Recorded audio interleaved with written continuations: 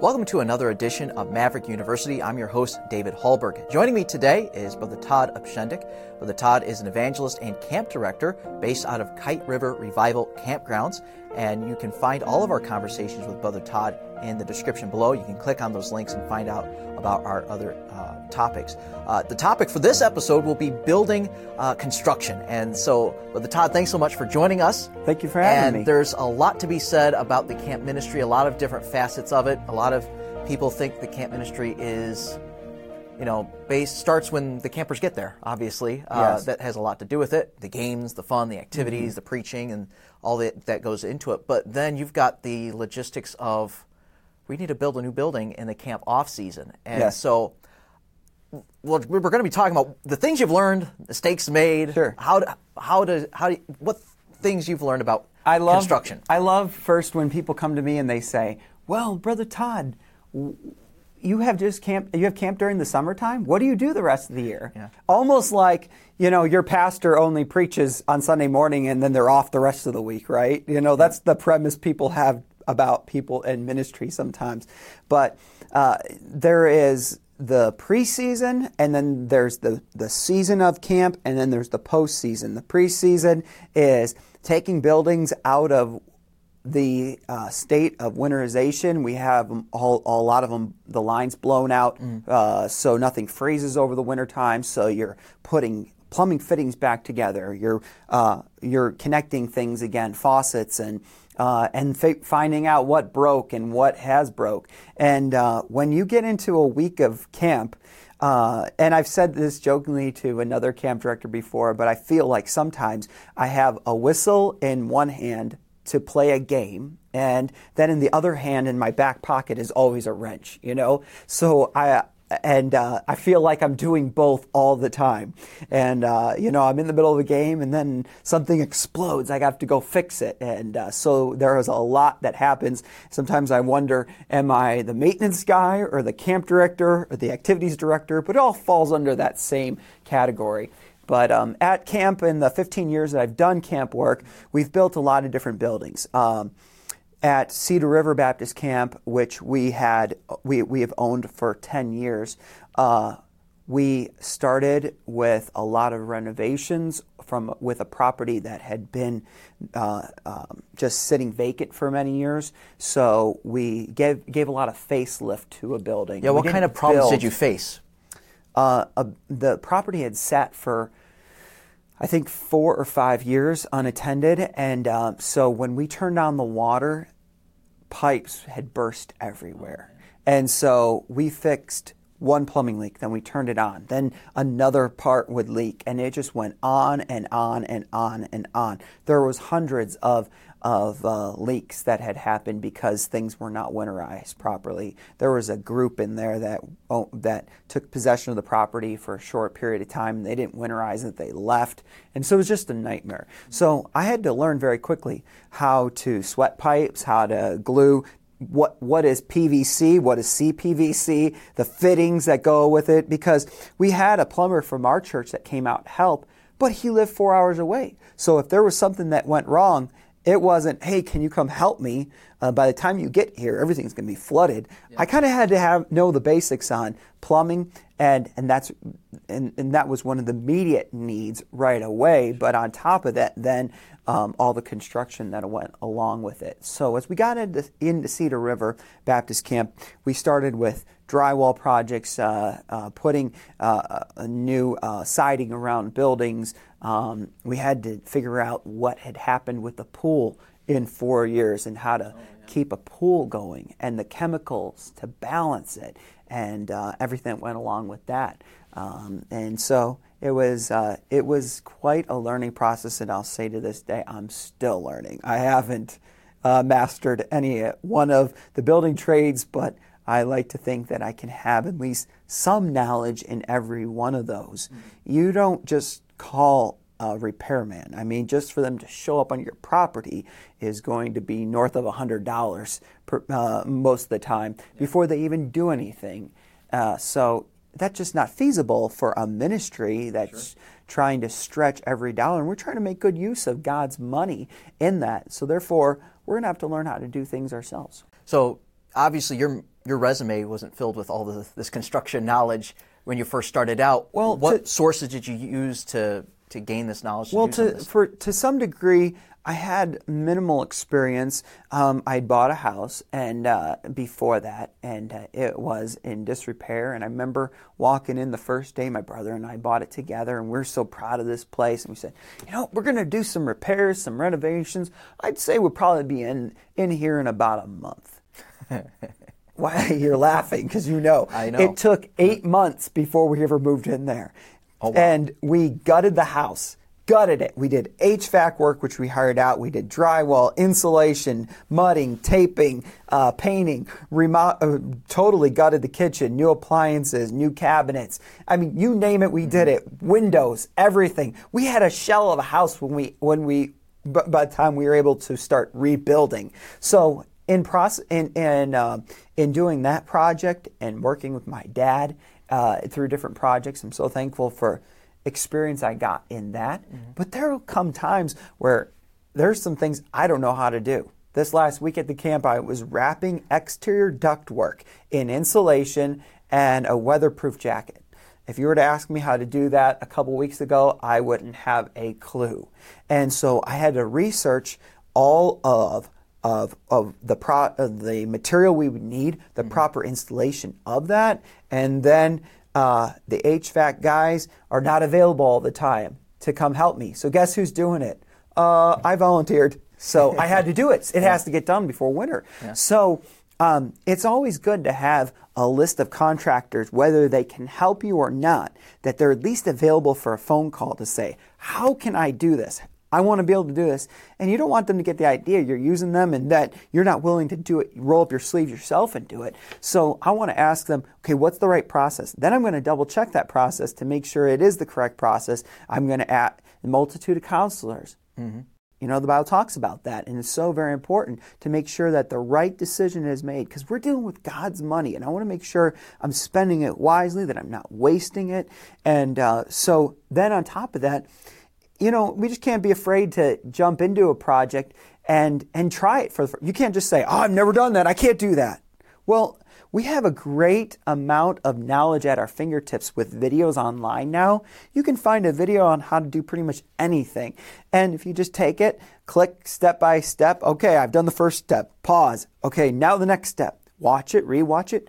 You'd be amazed what you can learn if you're just willing to roll up your sleeves and get dirty. Yeah, so any young man who's maybe a teenager, don't pass up on opportunities to work with your hands, work Absolutely. with a man in your church who's a tradesman of some sort. Yes. And if you're even as an assistant pastor in the church, don't ever be afraid to say, no, I never. Don't be afraid to say you've never done something before. Right. But then volunteer to try to learn it and do it. A story comes to mind just on that note. I had a young man who came to camp, and he came from a home where he just had his mom. He was raised with his mom. His dad was not in his life absolutely whatsoever. And he lacked in the ability to do construction projects and the knowledge in that. The first day he got to camp, we were doing siding on the side of a garage. And I told him, hey, grab those nails, and I want you to nail in this siding. I want you to do it this way.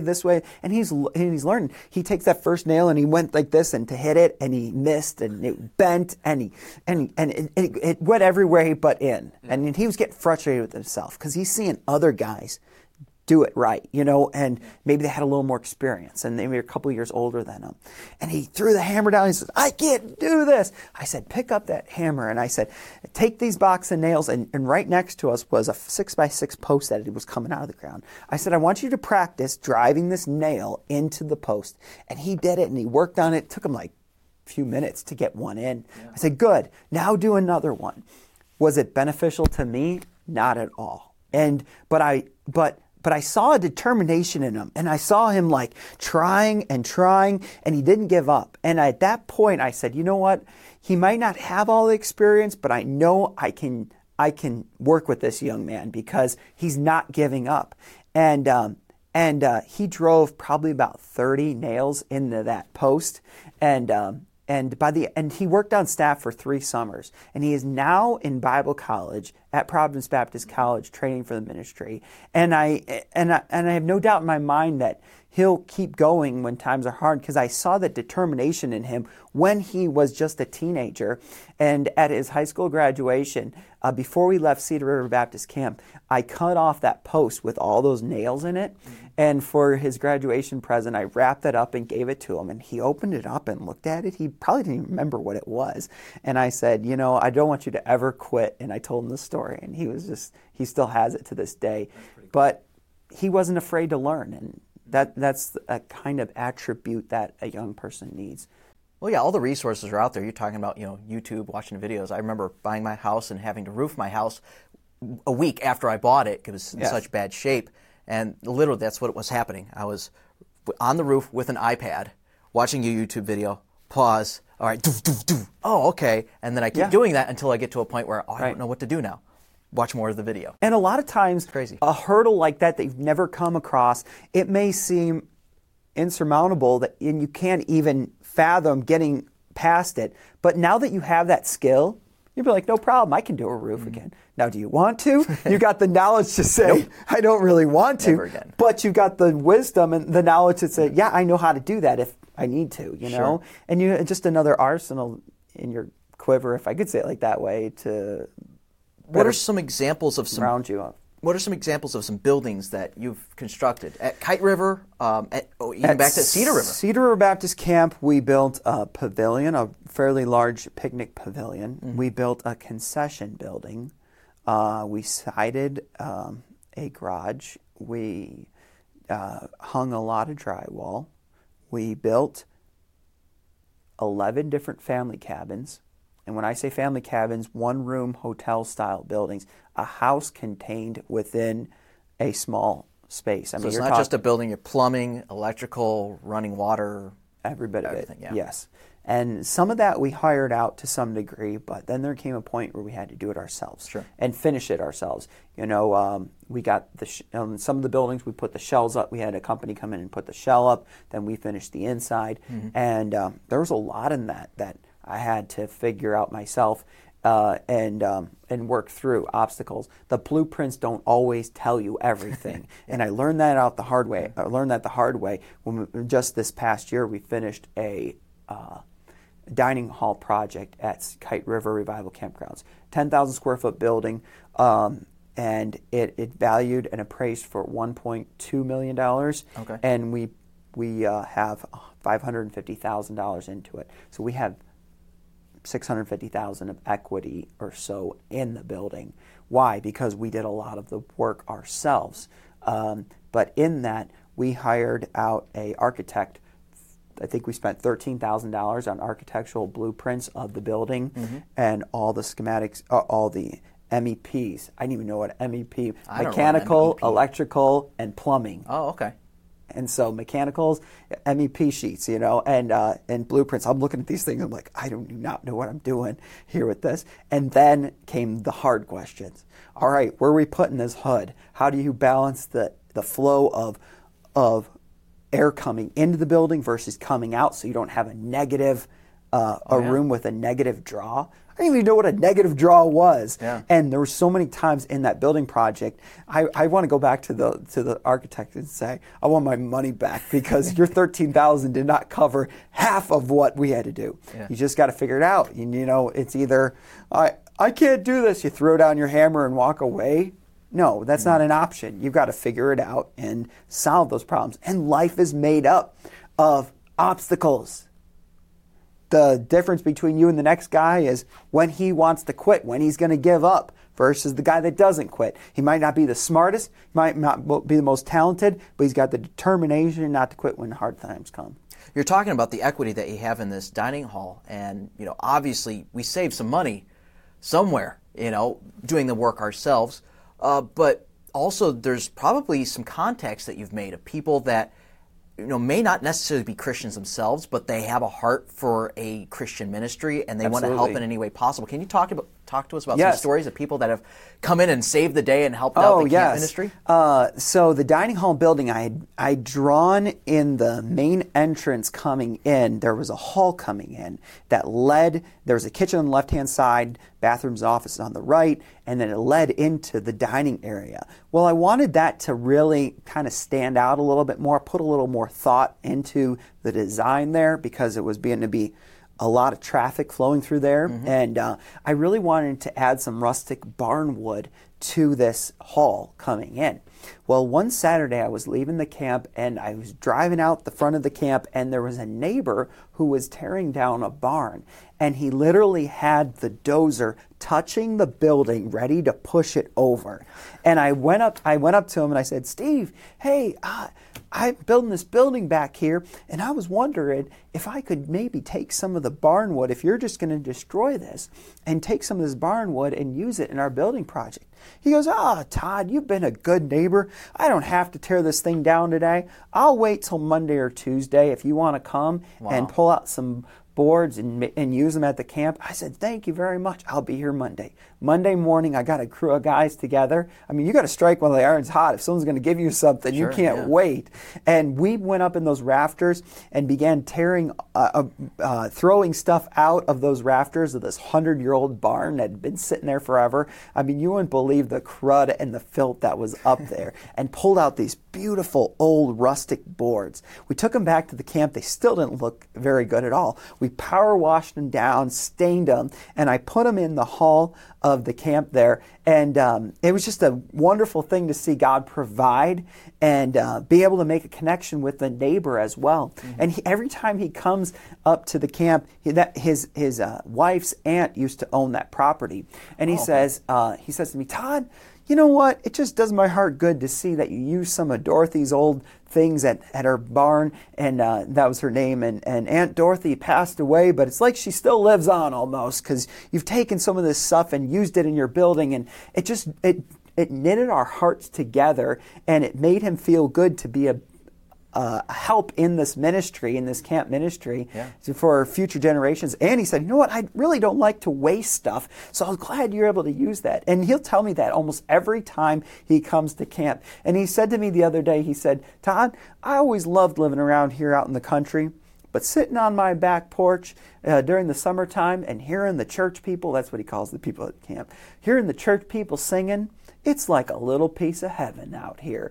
And God has used that man to be a blessing to the camp. And he's actually working at the camp today, mowing auxiliary fields with a big brush hog mower of his own, that he just wants to be a blessing to the camp. And he's going to be planting some crops in the spring. And he said, "You know what? It's not all this we're going to use for crops, but I want to make this place look nice. So when your church people come, they know we're taking care of it." He's taking ownership in this place, and it's not even his. And it's just amazing. Time after time where God brought us up against an obstacle that we thought couldn't be solved. And then he said, "If you're going to just show some persistence in this, I'm going to bring a blessing your way." And I could tell story after story with HVAC equipment, with doors and windows and people that provided. When you're just, if you're a person that sits back and says, "God, when are you going to bless?" He's not, more than likely, he's not going to bless in that scenario. He wants to bless someone that's actively working and using what talents they have, although they might be small, and for him, and then he's going to grow those. There's a man in the book of Exodus. I think his name is Bezaleel. I might be pronouncing it wrong, but he was instructed to build the contents of the temple, and he was instrumental in all different trades. The Bible tells us he knew how to cut diamond stones or precious stones. He could sew fabric. He could work with his hands in building wood, the altars, and all this different things. And I draw such inspiration from him and say, "God, I want to be like him. I might not know all this, but I want to be able to have that ability to use those talents in the ministry." Well, I guess the lesson learned from this conversation basically is there's going to be things that God puts in your path, some tasks He wants you to do that you don't necessarily know how to do, but just plow ahead and learn and overcome some obstacles, and God will enable you to do that. That's right. Thanks so much, Brother Todd, for talking to us. You can check out all of our other conversations with Brother Todd in the description below. You can click on those links, and I hope you'll enjoy. Thanks for watching.